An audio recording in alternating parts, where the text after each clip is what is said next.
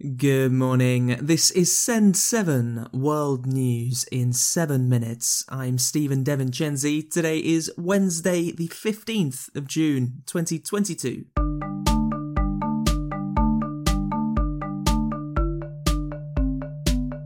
Starting in the Americas today. In the United States, former Attorney General Bill Barr has said that he thought former President Donald Trump was detached from reality after the 2020 election.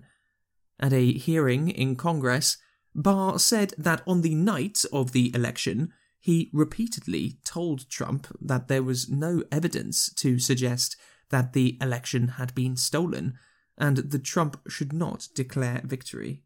I was somewhat demoralized because I thought, boy, if he really believes this stuff, he has, lost contact he's become detached from reality. Also in the United States, New York has introduced new laws that protect access to abortions.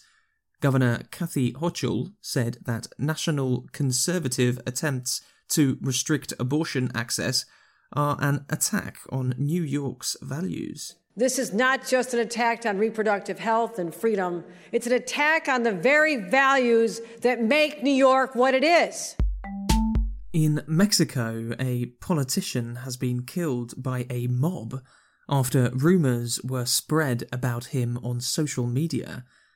Daniel Picasso was attacked by a crowd of around 200 people in the state of Puebla by people who apparently believed that he had kidnapped a child.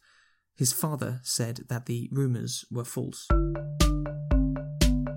Africa. Rwanda was supposed to receive its first flight of asylum seekers from the United Kingdom yesterday. However, at the time of recording this podcast, the flight had not left the UK. 7 asylum seekers were planned to be sent to Rwanda. However, the European Court of Human Rights said yesterday that one of the men should not be deported yet. The UK government is trying to deter people from entering the UK illegally, especially by crossing from France in small boats. Last year, 28,000 illegal immigrants entered the UK on small boats.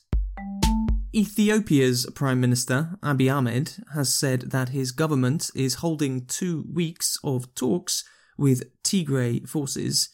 Since 2020, there has been a civil war between the Ethiopian military and forces from the Tigray region. However, there has mostly been peace since a ceasefire started in March. Europe.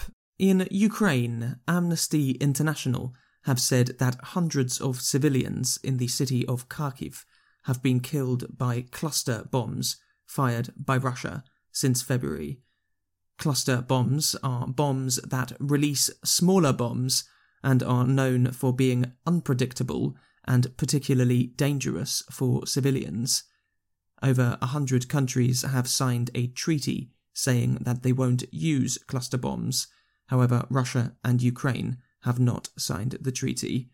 Speaking to the BBC, weapons expert Hamish de Breton-Gordon said that there is no moral reason to use cluster bombs in Ukraine.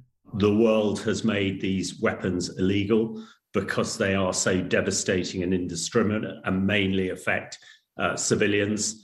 There can be no reason legally or morally to use cluster munitions in Ukraine or anywhere else. During the Syrian civil war, Russia was also accused of dropping cluster bombs on the city of Aleppo, and the Ukrainian army has been accused of using cluster bombs on separatist forces in the past.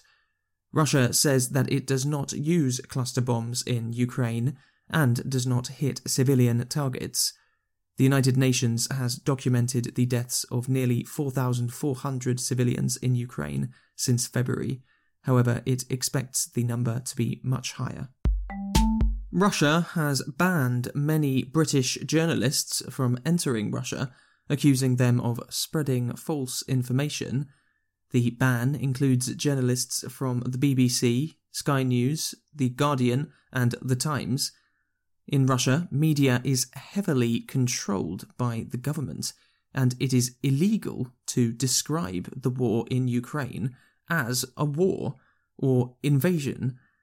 According to Reporters Without Borders, Russia is one of the least free places for the media.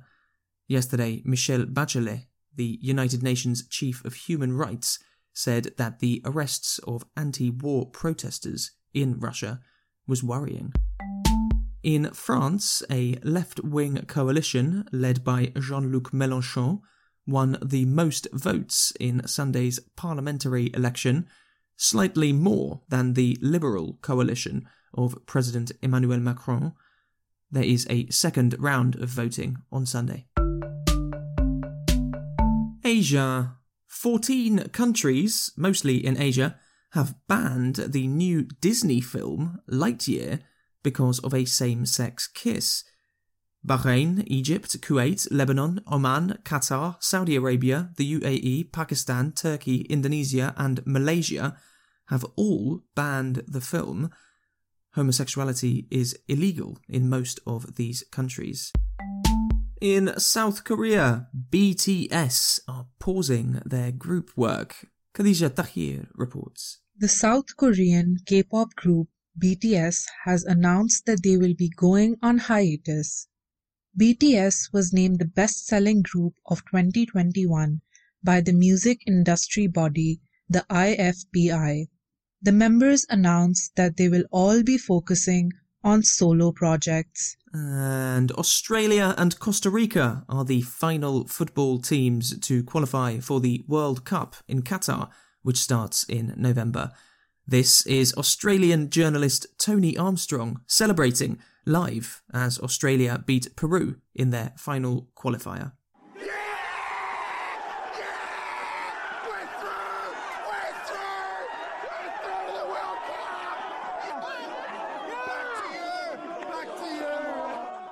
A big thank you to Josh in Taiwan for becoming our newest supporter. You can become a supporter and read transcripts of every episode at send7.org/support. Listeners, Juliet Martin is taking some time off to travel, and we wish her a great journey. Thank you, Juliet. I'm also very happy to say that we are welcoming back Namitha Raghunath for the first time since October.